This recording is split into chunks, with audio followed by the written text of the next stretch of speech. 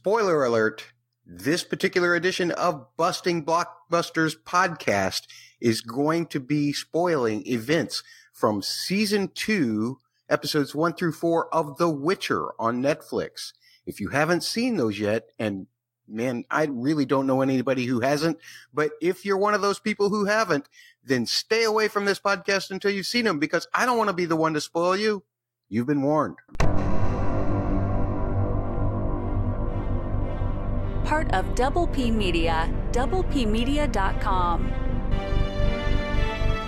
Busting Blockbusters.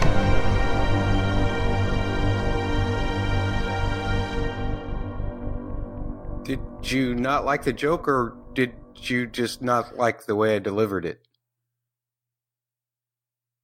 It's Geralt of Trivia. Get it? Trivia? What do you call a Witcher who has all of the answers? Hey, I've got a joke for you. And the joke is, welcome to Bustin' Blockbusters. My name is Matt Murdock.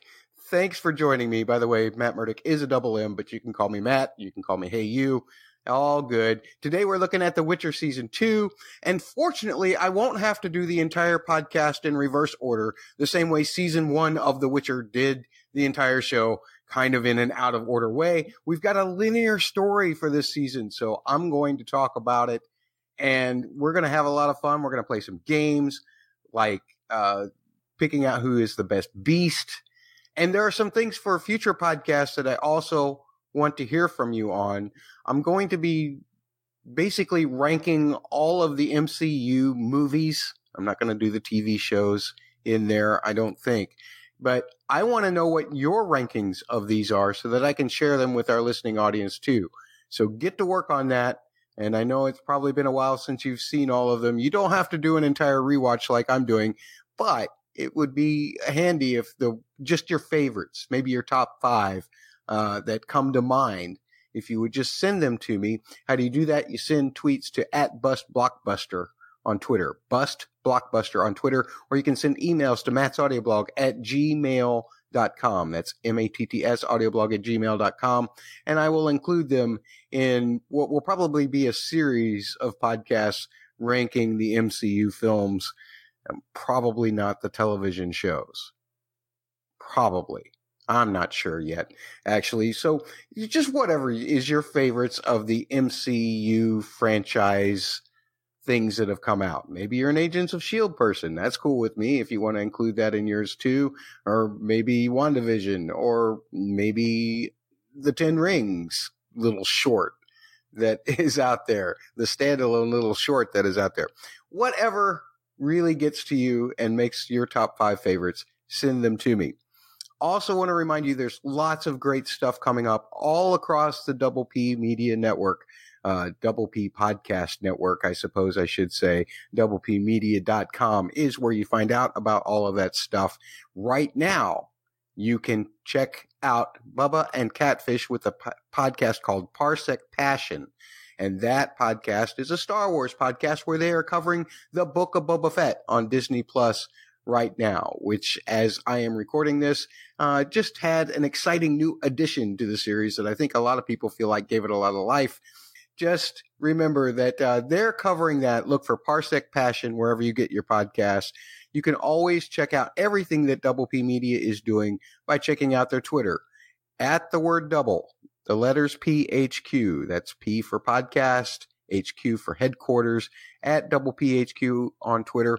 And remember, you must subscribe to the Double P Media YouTube channel, because everything that they do is all in one spot. They put up videos for everything that they put out, including my silly stuff. You go to youtube.com/C/Double P Media, the word double, the letter P, Media, all strung together, Double P Media. Be sure to check out that YouTube. They're on a subscriber drive. They need to get to 2K. For some reason, 2K is important to them. So help them out and subscribe to that podcast. They also have contests for people who show them the fact that they've subscribed using a screenshot or whatever that demonstrates that they're subscribing or following, however you want to term it. I know that sometimes subscribe indicates that you're behind a paywall. You're paying a whopping 0.000 to be behind this paywall with me. But, that's because that's probably about what I'm worth. At any rate, follow, subscribe to any Double P podcast, show them proof, and submit them that proof, and maybe you could be entered into a contest, especially if you're listening to Parsec Passion right now and them covering the Book of Boba Fett. Other things coming up later on this year for Double P Media.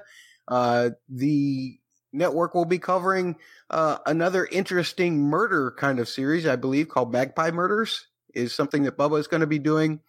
We will have The Last Kingdom Season 5, hopefully, come out this season or this year in 2022.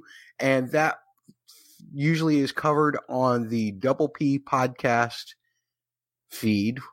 Just look up Double P podcasts in whatever app that you're using to get podcasts and subscribe there. You can also find me and Holly this year, assuming that His Dark Materials gets released this year, the season 3, the third and final season, most likely, of His Dark Materials will be released.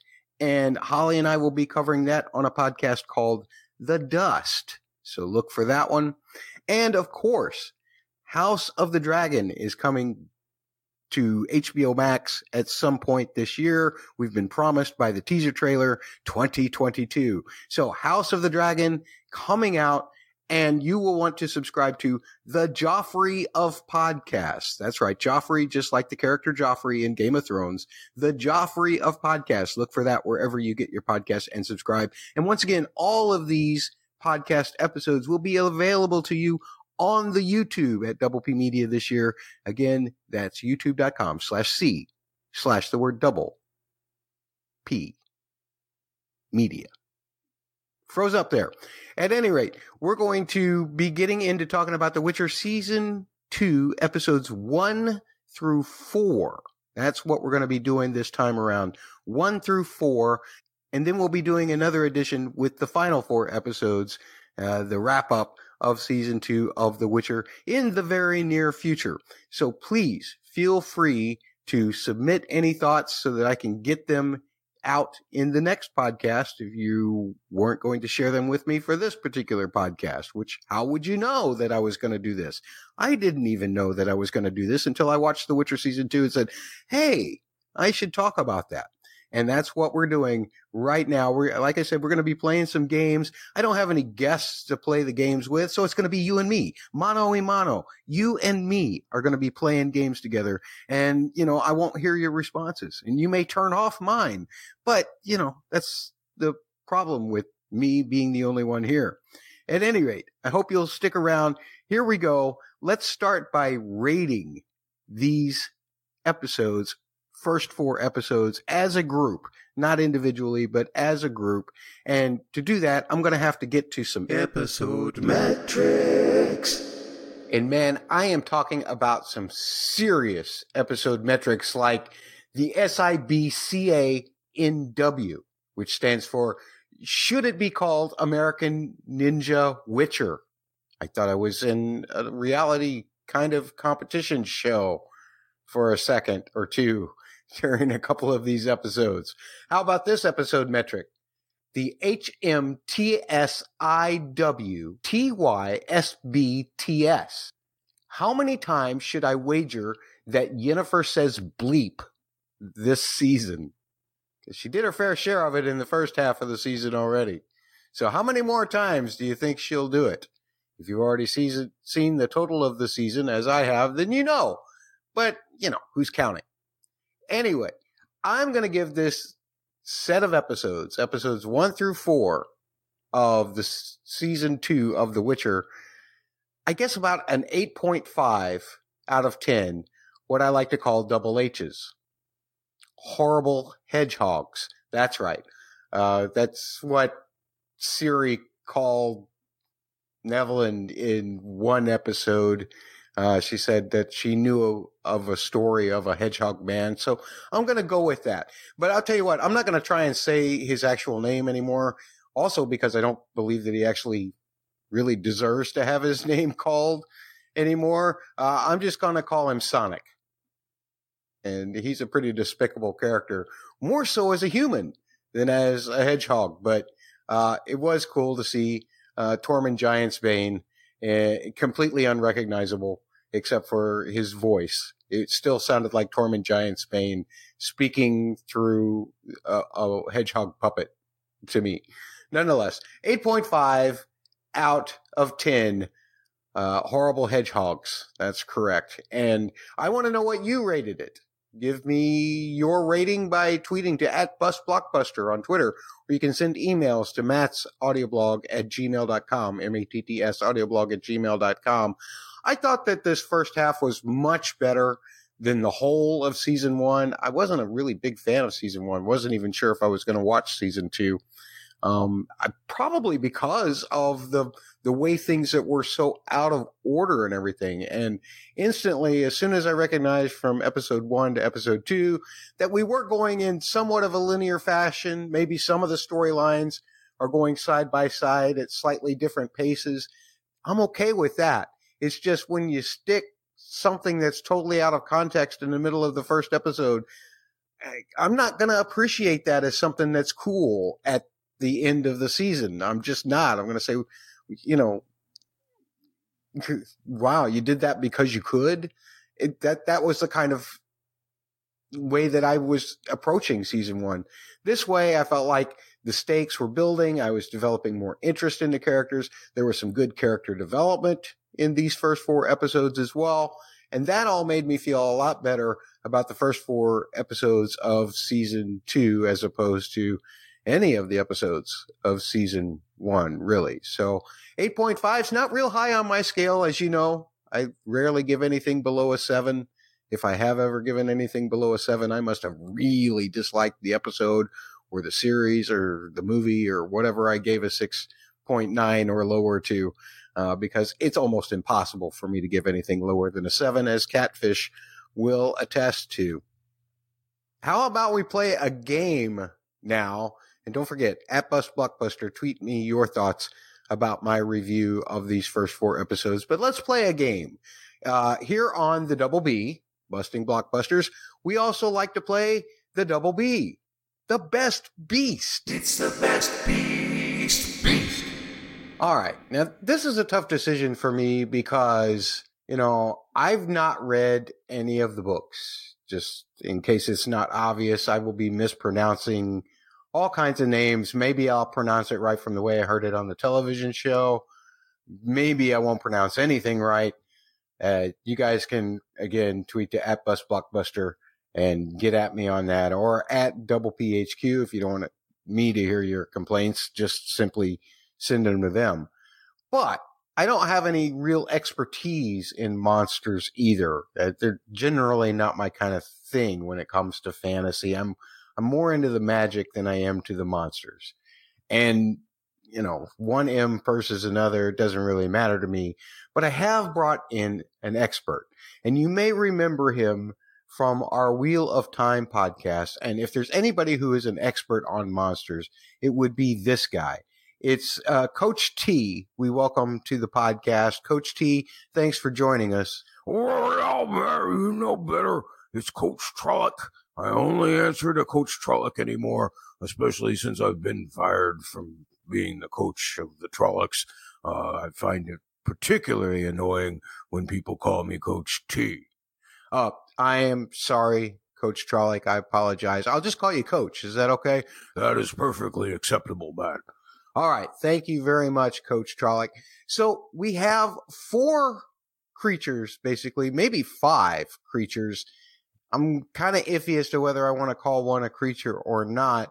I'll get to that in a second, Coach. But one thing that we need to talk about is I've been calling him Sonic. He's a hedgehog man. Nivellen, I think is what they call him in the show. I can kind of relate to Nivellen.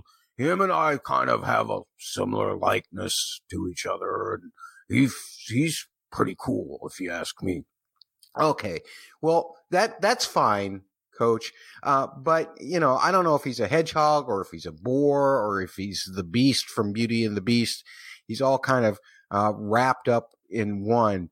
Turns out that his human form is probably more monstrous than his monster form. He seemed to be pretty nice as a monster, but as a human, didn't work so well. Well, Matt, that's been my experience in general.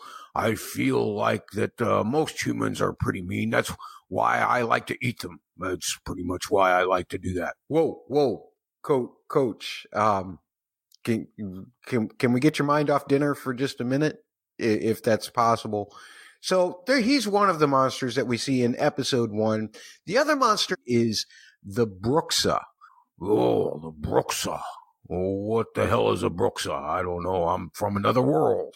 Well, a Bruxa, I don't know. It's almost kind of like a vampire. It has to feed. I don't know if it necessarily needs blood. It has almost bat-like features when it's in its regular form, but it can also take a human form, as we saw in the case of Verena, who was really more or less, I'll again call him Sonic. She was kind of Sonic's companion. She would feed on him at night, and because he was immortal, he'd just come back to life, and they seemed to be having a happy life together. I will tell you this, once again, Coach, that she felt scarier to me as a human than as the Beast, because as a Beast, you can clearly see that she is a beast and she is very much a threat to our characters. But there was some kind of creepiness about her when she was in a human form. She crawled around kind of like an insect. She was very twitchy. Her voice was scary just because it seemed so small. That all of that just totally creeped me out.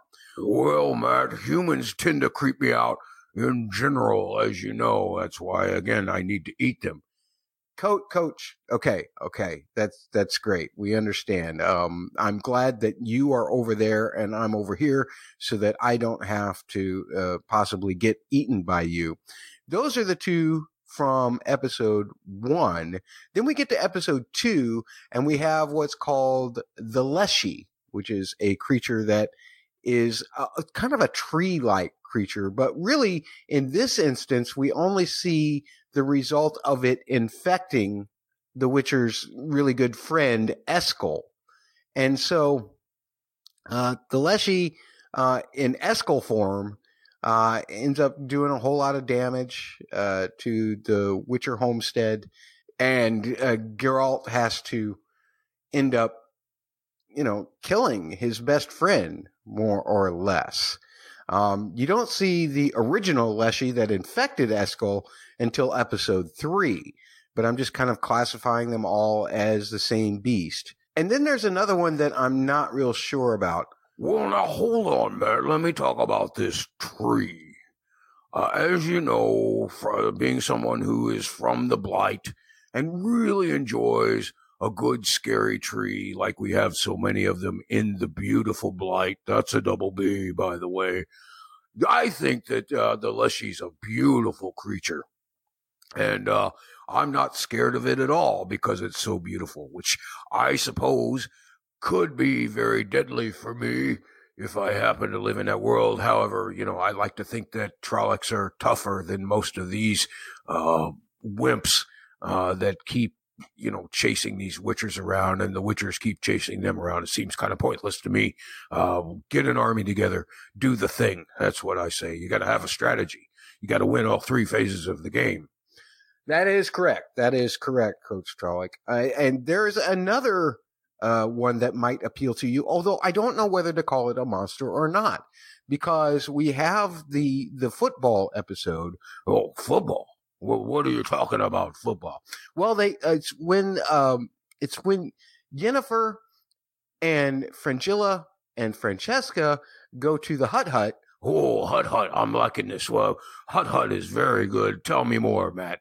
Yeah. Well, I feel like the Hut is the location where some kind of monster exists that is appearing in different forms to each of them in their kind of dreams, in their visions, so to speak. but I'm not sure whether it's really a monster or not. It could just be a magical involvement. Well, you had me at Hut Hut. I mean, this is clearly going to be the number one creature for me for this string of 4 episodes, Matt. Well, I should have figured as much, Coach. I certainly should have. The Myriapod is the creature that ends up taking out the Leshy and then chases Siri. That's in episode 3. Now, as I understand it, it didn't actually get a name in the show, but they did release some promotional material for this creature before the season started, and the Myriapod was what they called it, or perhaps I'm pronouncing that wrong, because once again, I've never read any of the books, so I don't even know if this creature exists in the books or not, but it was available in promotional materials. It's Myriapod. And it looked kind of like, I don't know, a big praying mantis, except it was the wrong color. It was very strange looking, very alien looking, like it was from yet another different world from the world that we're in The Witcher. Well, I can tell you right now, I'm looking at this creature right now. Let me guess what happened here. It was trying to kill Ciri, and then it got to looking into Ciri's eyes, and it got kind of lovey-dovey, and that gave the Witcher, what's his name, a chance to kill it. Well, that's pretty much exactly what happened, Coach Stralick. You're pretty good at predicting outcomes there. Yeah, I feel like that was a pretty easy call. Nothing like our Myrdals that we have in the Wheel of Time. Myrdals are king, obviously. That's our former GM, Myrdal Fade. He's very good at what he does, except for the fact that he didn't keep me under his employment. Yeah, I'm terribly sorry about hearing about you being fired finally, Coach, despite you calling into a radio show pleading for your job. That was not me. That was just someone named T, and you know how much I hate T. The name T, you call me Coach Trollick, or you call me nothing. Well, you can call me Coach. Yeah, okay, well, that's all fine and well, Coach. Myriapod, that's what we were looking at in episode 3, and of course, the original Leshy. Anyway, in the 4th episode, we get my Star Wars monster, I'll call it. It's a sewer-dwelling. It's tentacled. I think of it like the trash compactor monster in Star Wars. Star Wars? What the hell is Star Wars? There's so many of these wars that I keep missing out on. I need to get more involved, obviously. I've been so busy coaching Trollocs all my life that I didn't realize there were all these other great wars out there. Maybe where I can kill somebody and eat them, right? Yeah, maybe so. But anyway, this creature is called Azugi. I'm not sure how you pronounce that. Again, not a book reader. And I'm not in this world either, so I don't really know what to tell you there about how to pronounce it. My whole aspect is if you're not willing to come up out of the water and really show yourself, what's the point? It seems like a coward to me, just hiding in the sewers and where, it might get to eat. Skip ahead. Whoa, Coach Trolloc, we can't say that here. Well, why not? I mean, if you were living in a sewer, one would think that that's what you'd be eating a lot. We can't say that 4-letter word here. Well, you'll just have to bleep it out because I'm not gonna take anything back. It's coward. That Zugi's a coward. All right, Coach Trolloc. So which one would you choose to be your favorite beast of these first 4 episodes? Well, I've given it a lot of thought, and whatever that thing that was in the Hut Hut, because I'm all about football, and the Hut Hut seems to make a great way to put a good monster, a monster after my own heart. So that's going to be my favorite. How about you, Matt? Well, I think I'm going to go the Bruxa. I think, and in the human form, I think that Verena in her human form was way creepier. And I thought that was a pretty good battle. And I loved the fact that, Sonic had to end up killing her in order to save his friend Geralt. And that kind of broke his curse. except that, then we find out what the curse was originally about, and I'm not a big fan of Hedgehog Man anymore either. Me either. Although I will say once again that he looks a lot like me. I feel like we have some similarities in looks, so I feel kind of a kindred spirit to him. He would be my close second, probably, of my favorite monster out of these 4 episodes. But the Brooks is not a bad choice either. All right. Well, thank you, Coach Trolloc, for joining me this time around to talk about these creatures. Can we get you back next time to talk about the last 4 episodes of season 2 of The Witcher and the monsters that we might find within? Just don't make it boring. Peace out. All right. Thank you, Coach T. That's Trolloc. Coach Trolloc, pardon me. Thank you, Coach, for joining us. And let's get into talking about the storylines of these episodes. It's a little thing that we like to call blah, blah, blah. Blah, blah, blah, blah, blah, blah, blah, blah, blah, blah, blah, blah. Okay, Coach. You're still here, and you've shared your screen, and now all I can see is you. I mean, I can't see my notes. I can't see anything. Oh, I'm sorry, man. I don't know what to do here. It's really hard for me to operate a computer with these hooves. It makes it a little difficult to find little keys and everything, or to operate a mouse. Well, maybe you could just leave the call, and then that way you won't be here and you won't be sharing your screen anymore. Where do I do that? Control-Alt-Delete? What do I do here? Well, I'll tell you what. Just stay there. I'll just put your audio on mute so that I can talk about the rest of this. Oh, that's fine. Maybe I can just shut the computer down or something. Well, whatever you feel the need to do, that's fine, Coach. Maybe I'll just stay here and listen. That's fine too. It won't ruin my video or anything. Well, I'm sorry. Like I said, I've never used a computer before. Well, it is kind of different from your technology, unless you were around back in the Wheel of Time when, it was still the time of George Jetson. Well, I've heard rumors about that. I'm not sure how that works. Anyway, I'll be sure to be quiet. Just put me on mute. Okay. Thanks, Coach. All right. So muting Coach Trolloc here. And it's a shame that I can only see his face and I can't see my notes because I had all kinds of recap stuff and all kinds of great information for you. It probably would have amounted to about a 4-hour podcast, though, so I probably should have not put that much into it. Instead, you're just going to get my general thoughts about each episode, some of the characters within. So we'll start with Season 2, Episode 1, A Grain of Truth. And, of course, one of the big themes of this episode is the overly obvious, because, I'm Captain Obvious, or I have a keen insight into the obvious and a face for radio. But the obvious is the tropic question, what is the definition of a monster? And, of course, I'm speaking mainly about Nevelin, Sonic the Hedgehog, as I call him. Is that too dated of a reference? Does anybody remember the old Sega Genesis games anymore? Do they even exist? I don't know. I'll put it on the poll. As I've already said many times in this podcast, he was more monstrous as a human than as a beast. But he was a bit of a beast as a beast as well, by the fact that he let all of those people die just because it filled a hole in his heart, I suppose, to have Verena around.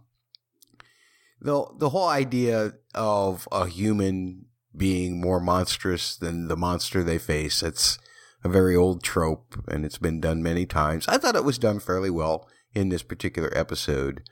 The other addressings of it in this particular episode, of course, is Sonic even questioning how are Witchers monsters themselves that just kill other monsters, or Verena, who says to Ciri, is Ciri a monster because she's so different?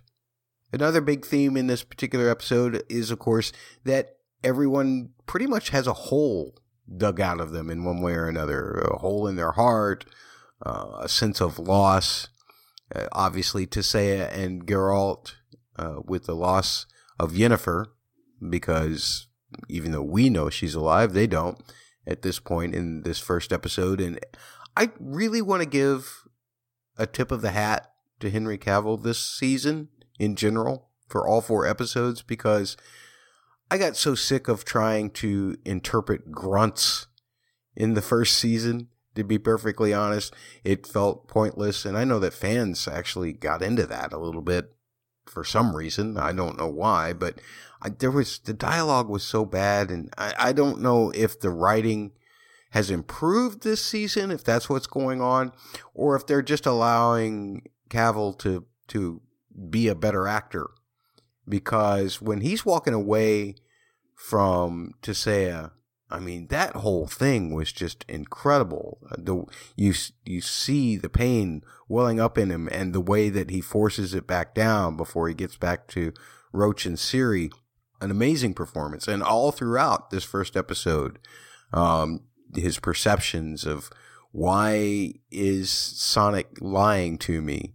What can I find out more about what Ciri is saying? You know, what's the deeper meaning of that being more like a dream, these visions that she's having? And there's some funny bits too, which I loved how dryly it was said. But when he says, talking about his nightmare of an overly friendly rock troll when it was at the fire with Ciri, that was fantastic. Also, the character, Geralt, has to focus on losses at Kaer Morhen for a moment. Also with Ciri, he has to relive that part of his history. More emotion that he has to force down, more of a sense of loss, because that's what a lot of this episode does, more so than establish the characters' relationships and whatever. It's within each character we do find that hole dug out that I talked about before. The conversation over the Dr. Daggers, that's Double D, about Yennefer with Sonic also shows loss, how the loss has really dug a hole into Geralt.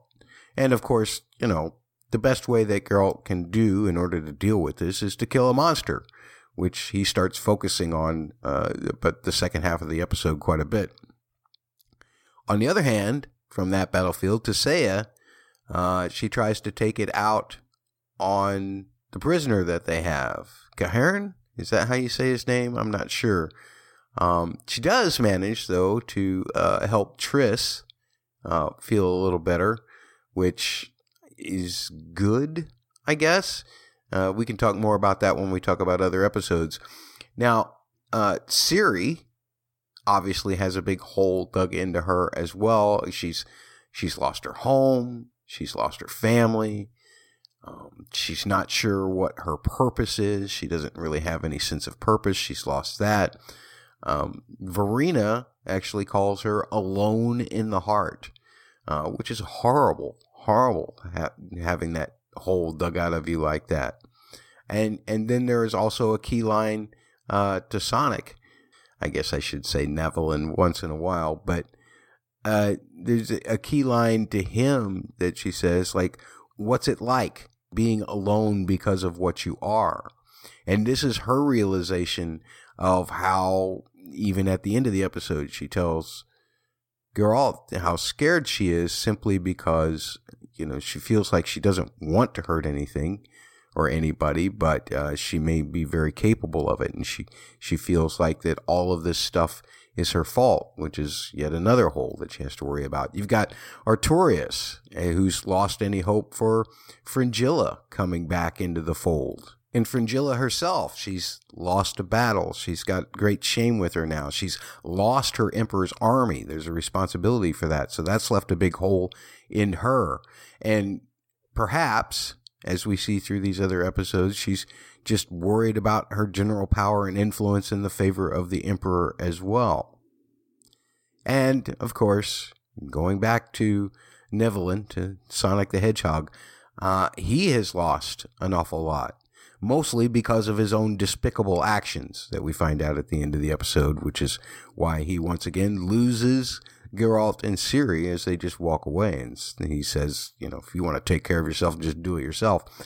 But just his sense of loss is what allows him to tolerate the Bruxa killing him every night and to look the other way when she kills other people or things in the village or whatever, just to have some kind of companionship. And of course, Verina's love for him is actually what ends up curing him, which to me is a kind of a metaphoric thing of revealing the true monster as opposed to the thing that we saw on the outside.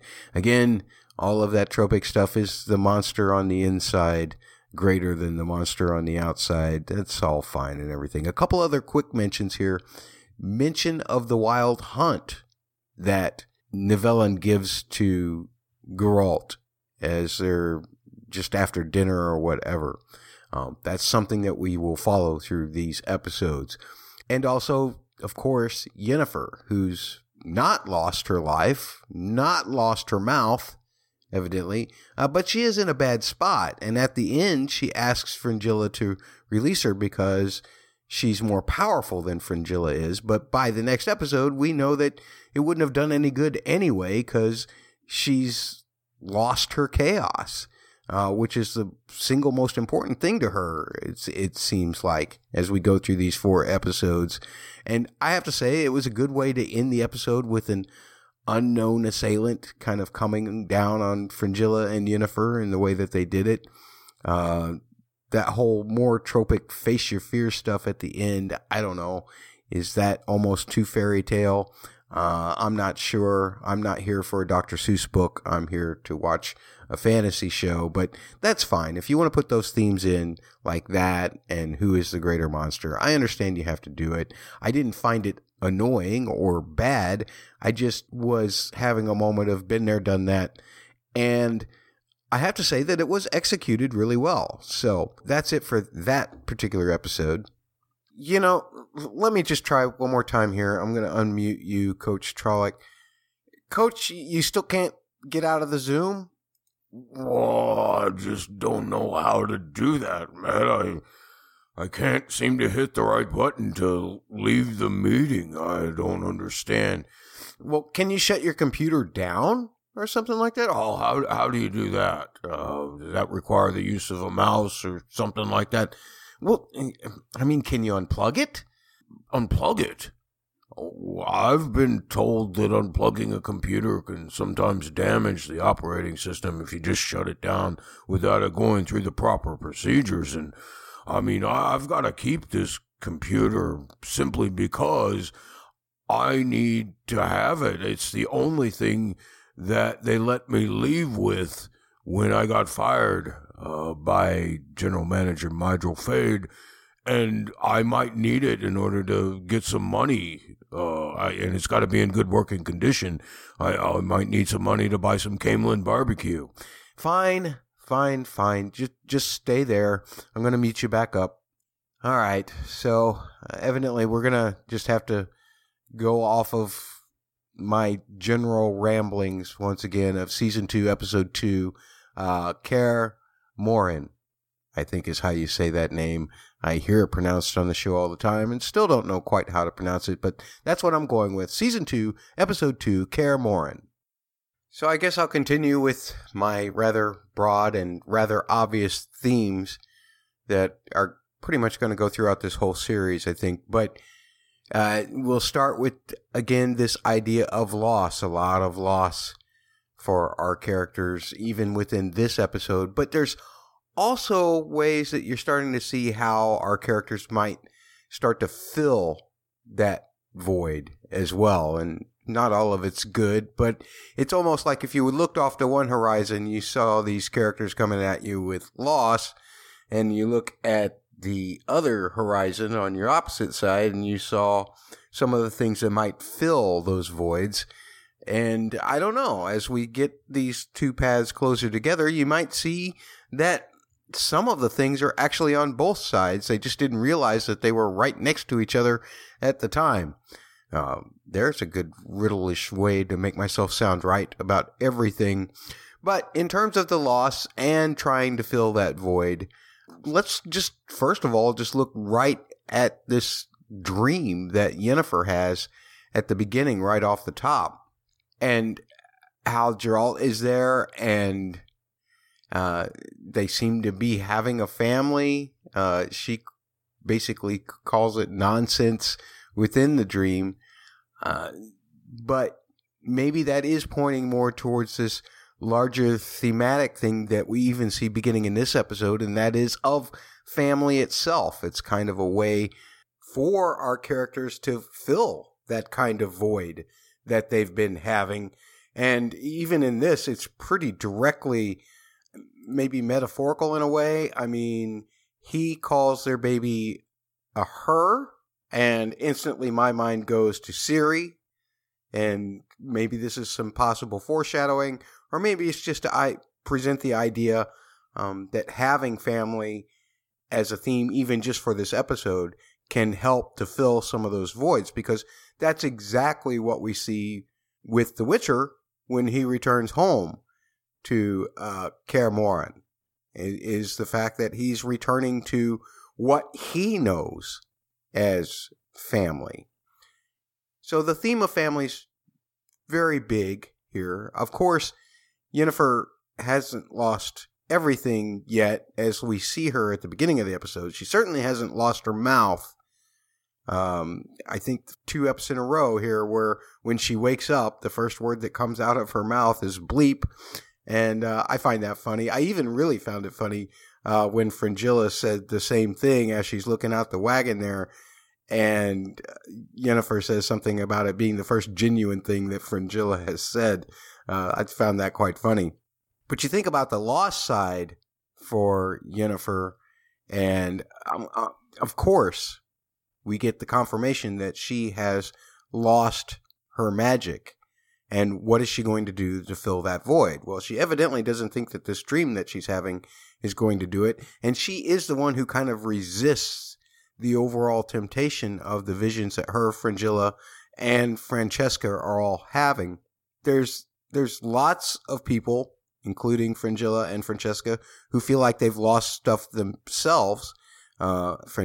Francesca, the loss of the elven civilization, the fact that they can't seem to reproduce any new elves. That's awful. And Francesca asks Yennefer if she has shed a tear for anything elven. So that represents the amount of loss that Francesca is feeling and the resentment that she's feeling. The visions that are shared by Fringilla, Francesca, and Yennefer are all offerings of hope, I suppose, in the face of the void that each of them has within them, even if they are probably false hopes, because I believe Yennefer is correct in identifying anybody who lives in a hut in some kind of weird dimension. You don't really want to mess with them too much. Now, for The Witcher, his way of filling his own void, and he's got a pretty big void going on right now. One of his old friends, he turns out to be a rapist. And even though he was probably headed that way anyway, because that's evidently what they do, they winter up here at Kaer Morhen, the spa. I'll just call it the spa from now on, so I don't have to mispronounce that name anymore. But he's coming home to his own kind of family, a way to fill his own loss, because Vesemir really seems like a father figure to all of them. At the same time, he has to deal with some loss right there because of what happens to Eskel becoming infected by the Leshy. That's another really tough blow for him. And it's definitely a hard choice, I would think, if you're looking at it from his shoes, to have to choose between someone like your father figure in Vesemir and someone who's like your brother in Eskel. And I really think it's a shame that we never really get to see the real Eskel in this episode, rather than this infected, more or less bleep hole that he has become. One of the ways that Geralt ends up helping to start to heal himself is through his talks with Vesemir and understanding that by helping to train Ciri, that is accepting her the same way that Vesemir accepted him, and that will help hopefully fill the void, as well as for her, it will kind of fill a purpose for her, because that's one of the things that she's feeling a loss for. And she's also obviously wanting to feel a sense of belonging when you see her, the way that she's watching that clan of Witchers as they're having a party. You can almost see that she wants that part of her life back, the part that she's lost. It's a need for belonging also, but even a hint of wanting to train to help fill that void that she has, the void of a sense of purpose. She wants to find a sense of purpose, and we get more motivation for this wanting to train and everything in later episodes, and I'll address those then. Even though it's kind of an interrogation when Vesemir and Ciri are in that, I don't know, memorial area, whatever you want to call it. It almost feels like Vesemir is becoming Grandpa V. Can I put it like that? I don't want to say Uncle Vinny, but Grandpa V maybe, because he's really giving her a sense of what it takes to belong where they are. And it helps her kind of get the idea that this is where she wants to be. Now, obviously, the real kicker in terms of loss and how to fill that void is this Deathless Mother, one of many real names that the Hut creature has. But the Deathless Mother seems to be bringing up everyone's loss when they're visited through dreams, both outside whatever her dimension is, and especially when she's in the hut, because you have Francesca's need to restore her people, and they go through the whole thing about this child that you're carrying will be born live. They've all been stillborn, I guess, in the past. And Fringilla needs a sense of remaining in power because she has all of these remembrances of the way that she was tortured when she didn't. And, of course, Yennefer's need is for chaos. It's a desperate need. You see how much it affects her at the end of the episode because it's the only thing that has ever made her feel powerful in a lot of ways. And everybody kind of gave in to this Deathless Mother except for Yennefer. And the Deathless Mother says that she needs to bake more. So that's very Hansel and Gretel, as if the Hut whole thing was not enough, but Hut on legs too. Oh, that's kind of weird. That's how it shows you the door. Pretty wild, man. We'll get more into that in the next 2 episodes as well.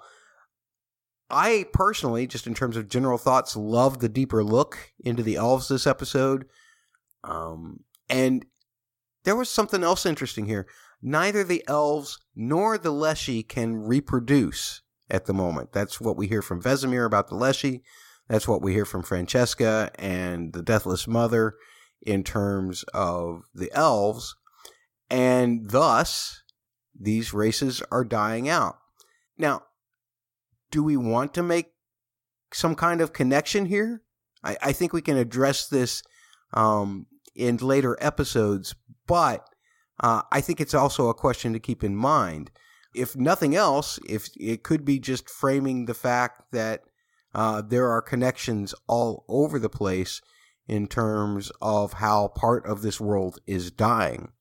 When you're framing that question, also keep in mind this, that Eskel had said that this particular Leshy did not seem like other Leshies. I don't know how many Leshies that Eskel had encountered before, but he said it wasn't like any other Leshy. And I didn't get what that meant exactly, but I'm just wondering if it's some kind of other kind of connection in the fact that this might not be the same creature they're used to fighting.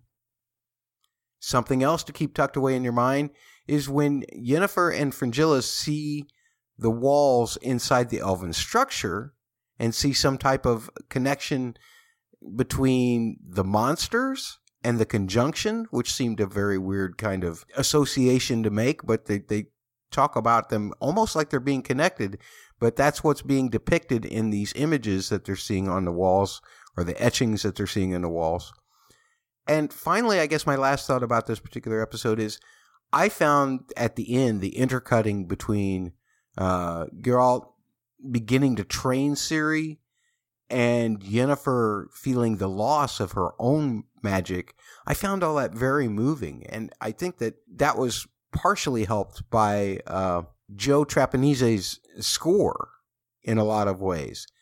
I'm not doing a music segment today, but so far the score has been pretty darn good for all 4 of these episodes, so just wanted to give a shout out to that. I felt like the music really helped a lot of the emotional moments in this particular episode, and even some of the, if you're into the smash boom bang thing, which I'm not, but those all generally have to be scored in some way too, including when not to do a score. So all of that was great. Let's move on to episode 3 here. It is titled, What is Lost? What is lost is lost. We hear the word lost a lot in this particular episode. And I guess I should go back to the last episode and just mention that as far as like Lambert and Cohen and the other Witchers go, they were all right last episode, I suppose. Maybe a little lecherous, a double L. But this episode does focus on what is lost, just as the title suggests, and sometimes what isn't lost as well. Like you have Tissaya's list, which I guess is permanent. It doesn't seem to have some kind of eraser on it, even though Yennefer does actually come back, quote unquote, home, so to speak. And by the end of the episode, then she's back on the run again. So I guess to the council, maybe Yennefer is kind of dead anyway. So Tissaia can keep her little book going just fine the way that it is. The other way that things are lost is Geralt convinces Vesemir to finally let go of Eskel and put him to rest. You have Triss accepting that she needs to find a new way forward, and by the end of the episode, she's been sent away. You wouldn't know where yet as of this episode, but we will see in the next episode where she ends up. A very familiar place. And Yennefer is also trying to deal with the loss of her chaos, of course, which Tissaia has come to realize, and I'll get more on that in just a couple of minutes. Ciri's the big one. Some of the things that she has to lose in this episode is her fear in order to conquer that American Ninja Witcher, gauntlet, and she has to learn to trust her own instincts also, in regard of that pull that she keeps getting when something bad is going to happen. And in this particular case, it's the Leshy and the Myriapod. One of the things about the training that I did love, and I'm kind of going to go off on tangents here, I guess, but I love how she just kind of gradually earns the respect of like Lambert and Cohen, and the way that he pushes her. It's kind of a big brother, little sister relationship, as opposed to her and Geralt's more of a father-daughter relationship. All of that training stuff, all of the way that was shot was just awesome. I did watch the making of episode that they have out there on Netflix as well. And they actually show them shooting that shot where the camera is actually following Ciri as she falls. And Freya did at least one of those takes by herself. They did have them hooked up on harnesses, so it's not like they were falling at any great real speed or anything, or that her hitting the ground was actually hurting her that much. But it did turn out looking so cool. I just love how shots like that end up turning out. Plus, all of the music for the training stuff is really great. So I love that. And like I said, Lambert and Cohen play the perfect older brother roles. They just keep pushing her, first out of a lack of acceptance, and then in a way to almost kind of root for her, which is great. Just seeing the way that she gains everybody's respect. And by the end, all of the Witchers are hoping that she passes, except for Geralt, who offers that funny little line, so close. She was so close. And a big moment, I guess, towards all of the themes that we've talked about does come in that conversation between Tissaia and Yennefer. And she talks about that void that she feels, that emptiness, the hole in her, and the need to fill it with magic because she thinks that she's lost all other ways to fill it. Just like when she was having that dream about Geralt and being pregnant, she just basically called that, BS. And another great moment towards all of these themes that we've talked about so far is the Witcher, getting Ciri to help him on that hunt for the Leshy. And she gets to, feel her purpose and face her fears there. So that's fantastic. Couple of other odd points about this particular episode. Is there any more direct call out of a system that seems to validate white men and their stupid feelings of superiority over women than Stregobor, essentially raping the mind of Yennefer? That was disgusting. The only thing that rivals that in this episode, and I can't believe they put two of them in this episode, but that Nilfgaard general is obviously a racist, doesn't like Fringilla very much, and on top of that, doesn't like elves at all, evidently. You get Istredd back, and he's back in the mix, and the problem is that he kind of gets thrown into that whole council political stuff just as soon as he's back, and that's probably my least favorite stuff in all of really this whole season's storylines, except maybe when it crosses paths with characters that I'm interested in, like the whole Yennefer thing in this episode with Stregobor. Again, I was totally disgusted and appalled.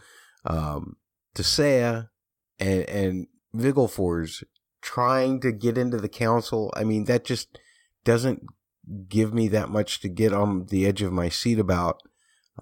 Stregobor's racism, again, kind of does, though, because it just makes me mad. And I guess he's got a reason to have a grudge with the whole, hands getting burnt off thing.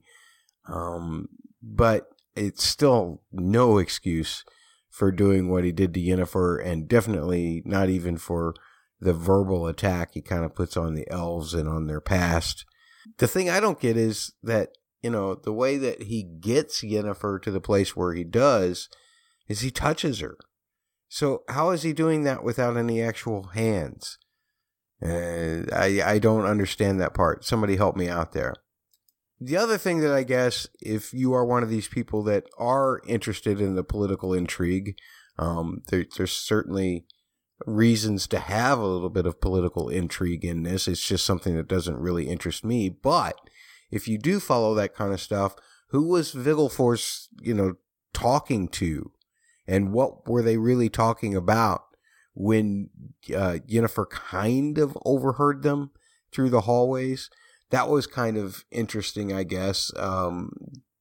With the titles on, you hear something about desperate and, do you want me to do this? And I couldn't really make anything else out in the titles. That's all they really say. So that's a mystery yet to find out what that's about. On the other side, over on Nilfgaard with Francesca and Fringilla, you have... That's a double F, by the way. You have them getting their terms together, I guess, so to speak. So, Deathless Mother at Hut is definitely getting something out of this, you can bet, if it's by the fact that they're so willingly just playing along with it. I guess she's still having to let Yennefer bake a little bit, but nonetheless, she does pay her a visit and say, hey, you're kind of in desperate need here. Why don't you say those words to me? Which I don't think Yennefer should do, but we'll see what happens as time goes on. I guess, again, the stuff that really interested me least was the monster stuff, and really even Yennefer's escape at the end. They were just action set pieces, more or less. Not invested in the Leshy, not invested in this myriapod at all. Or I guess you could pay attention to the fact that the Myriapod hesitated. It didn't kill Ciri right away. And the stuff with Yennefer escaping, you got to get her out of there somehow. So interesting bedfellow that she's made here with Gahern. Is that how you say his name? I'm not sure. When action pieces like that, or like the monster chase, the monster hunt, when they are in support of character, I don't really pay a whole lot of attention to them, but I appreciate them more simply for the fact that lots of people like to say, oh, nothing happened in this episode. And I'm telling you that nobody does an episode where nothing happens. There'd be no point of making the episode if nothing happened. You don't need action in every episode of television. Sometimes good stuff can happen without a lick of action. That's enough about that, I suppose. I've gotten off my soapbox and I'm ready to move on to Season 2, Episode 4. Redanian Intelligence. Hope I'm pronouncing that country's name right. I think I am. And we get Triss almost right off the bat after we do get some big-time training for Ciri. And so now we know, of course, where Triss was sent to. But I've been talking about these themes the entire podcast regarding the holes within us and how we can fill them, and family, the people with the void, how to fill it back up. And with Ciri, she's been invited by Vesir and Geralt to help her with her magic, like Mousesack, which is a restoration of a family thing there. That was kind of sweet. And then with Geralt, she knows how he's hurting, that he feels real emotion and all of that stuff. She recognizes his void, and that actually makes her feel something. She's been having her own void, and she wants them to spend the night in each other's company. And of course he refuses, but their conversation later about needing to feel something again and how some wounds can't be healed, but finding value in yourself is important. And that's all part of becoming whole again. And Yennefer's still having a tough go with the loss of her power. And now Cahir, he knows about it too, as does Jaskier. Jaskier returns. And in a way, for a moment, even just the memory of the way they went back and forth, their kind of animosity towards each other helps fill a little bit of the void for her. He's obviously feeling his own void regarding Geralt, and that heartbreak. They talk about that. Actually, there's a point in this episode where both, even Cahir and Yennefer, make their point about having purpose after loss. And that comes back home with Yennefer and Jaskier. That was a great reunion. Funny, and it was heartwarming. I don't really care for Jaskier that much. His whole motivation of being the Sandpiper is ultimately kind of self-serving, preservation of the artists, i.e. himself. But it was still a good speech against the injustices of the world that he lives in, and naturally a nicer kind of meta point about the world that we live in as well.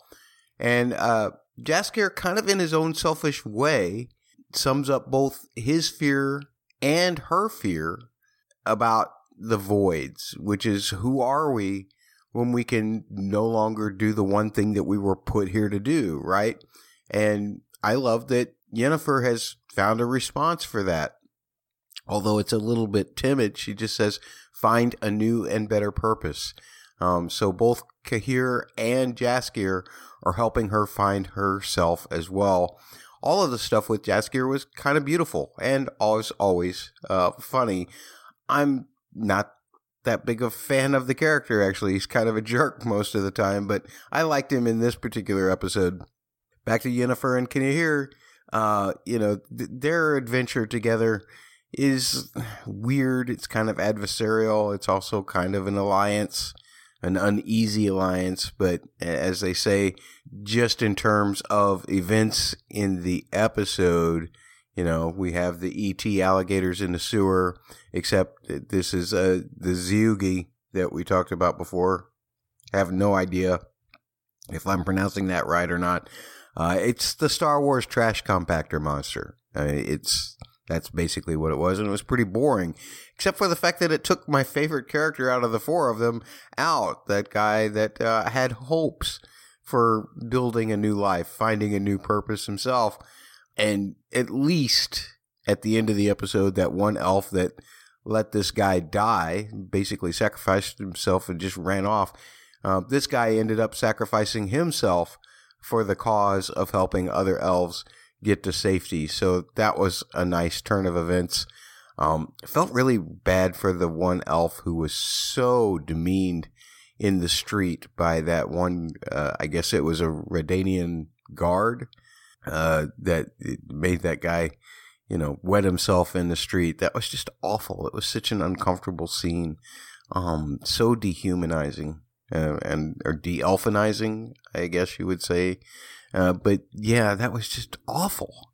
I know I've already said that I don't care that much about the political stuff, and really the whole point, I guess, of even having the scene with the king and Dijkstra at all at the beginning was to point out that now that Cintra isn't being controlled by anybody except Nilfgaard, maybe they need to think about taking it over. Again, that stuff doesn't really matter that much to me, but I do love Graham McTavish from all kinds of things. You probably know him from the Hobbit movies or Outlander. He's also going to be on House of the Dragon, and I appreciate the kind of thing he does. That drunken, rambling kind of crazy scene where he's plotting to get an elf into Cintra. That was just crazy great. I mean, it's just so insane. The way he's talking is amazing. And as a result, we also get Dara back. We see that Dara gets freed from the cells there and ends up on the same boat as Cahir. So that's interesting there. And obviously he's going to be the spy for these guys, I guess. Like I said, the political stuff doesn't really matter that much to me. A couple other quick notes. A lot of the stuff up at the Witcher lair revolves around the Myriapod mystery, a double M.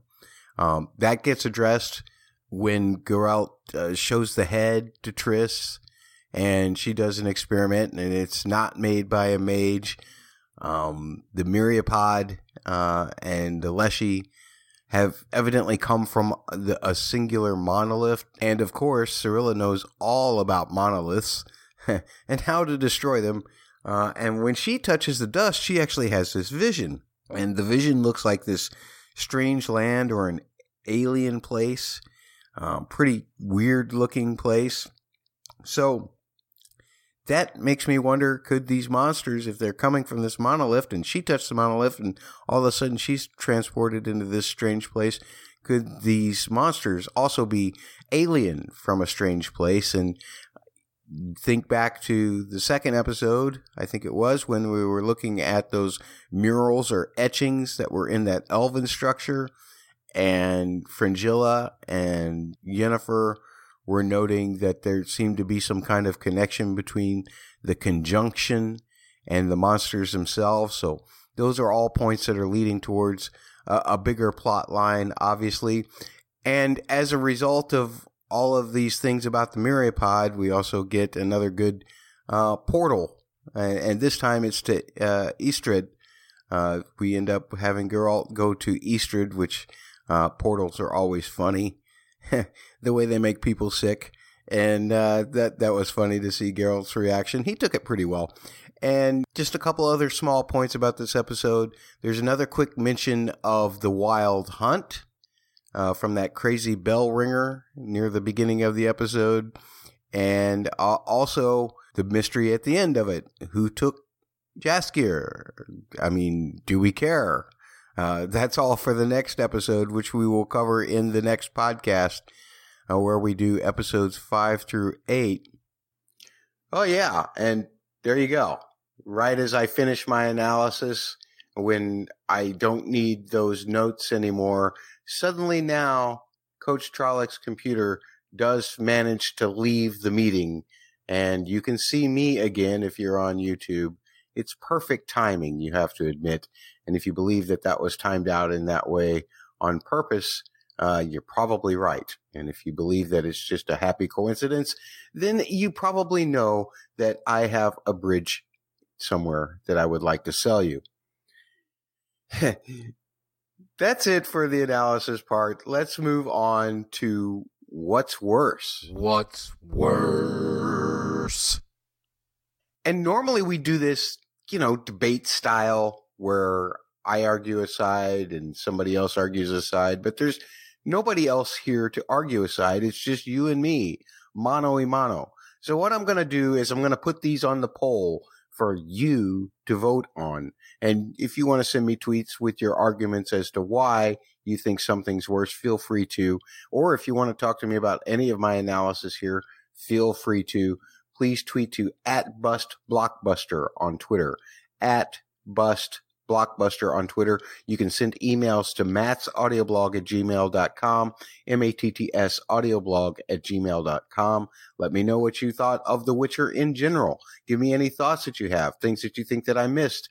I want to hear it. I want to share it with our listeners in our next podcast, which will cover episodes 5 through 8 of season 2. It'll probably be out in about 2 weeks. So as soon as you see this or hear this particular podcast, please start sending in that stuff so I can be sure to include it when I record the next edition of this coverage. Getting back to our what's worse question, we'll just, again, put these on the poll for you to vote on since I don't have anybody to argue with here. What's scarier?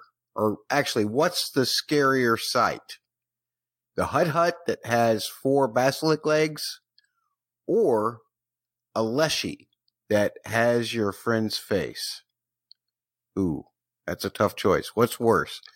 Who is worse is my second and final what's worse question for this time around. The racist Stregobor, or that racist Nilfgaard general whose name I don't even care to learn? It's kind of a really serious one. But what's worse? Let me know. Vote on the poll, or send me your arguments by tweeting to @BustBlockbuster or sending the emails to mattsaudioblog@gmail.com. And because I said all of that stuff, there's no real reason for me to plug anything else at the end, except remember, @theword_double, the letters PHQ on Twitter. That's where you can find all of the podcasts that are coming out for Double P Media this year as they're getting ready to come out, or the current episodes that are out right now. You need to follow them. And remember, you can find everything else at doublepmedia.com. Please, if you are listening to any of the Double P podcasts, including this one, Busting Blockbusters, please hit that subscribe button. Having subscriptions are great. If you can leave written reviews on a particular platform and you haven't done so yet, I'm begging you to. Even if it's not even the most positive of reviews, we still want to know what you think of the show, and we want you to let other potential listeners know what you think of the show. So that's important. Leave reviews, hit that subscribe button, tell 2 friends, and they'll tell 2 friends, and they'll tell 2 friends, and whatever that shampoo commercial was many, many years ago that probably most of you don't even remember because you weren't born yet when it was out. But at any rate, just tell a friend about this particular podcast or any Double P podcast. Help us grow. Remember to subscribe to that YouTube. Please subscribe to the YouTube. They're on a 2K drive. They want to get to 2,000 subscribers. It seems important to Bubba and Catfish. So please hit that subscribe button and screenshot your subscription and send it to Bubba and Catfish by tweeting to @theword_double, the letters PHQ. That's P for podcast and HQ for headquarters. That's it. I've rambled enough. Thanks for listening. And I'll be back, like I said, in about 2 weeks with the wrap up for season 2 of The Witcher.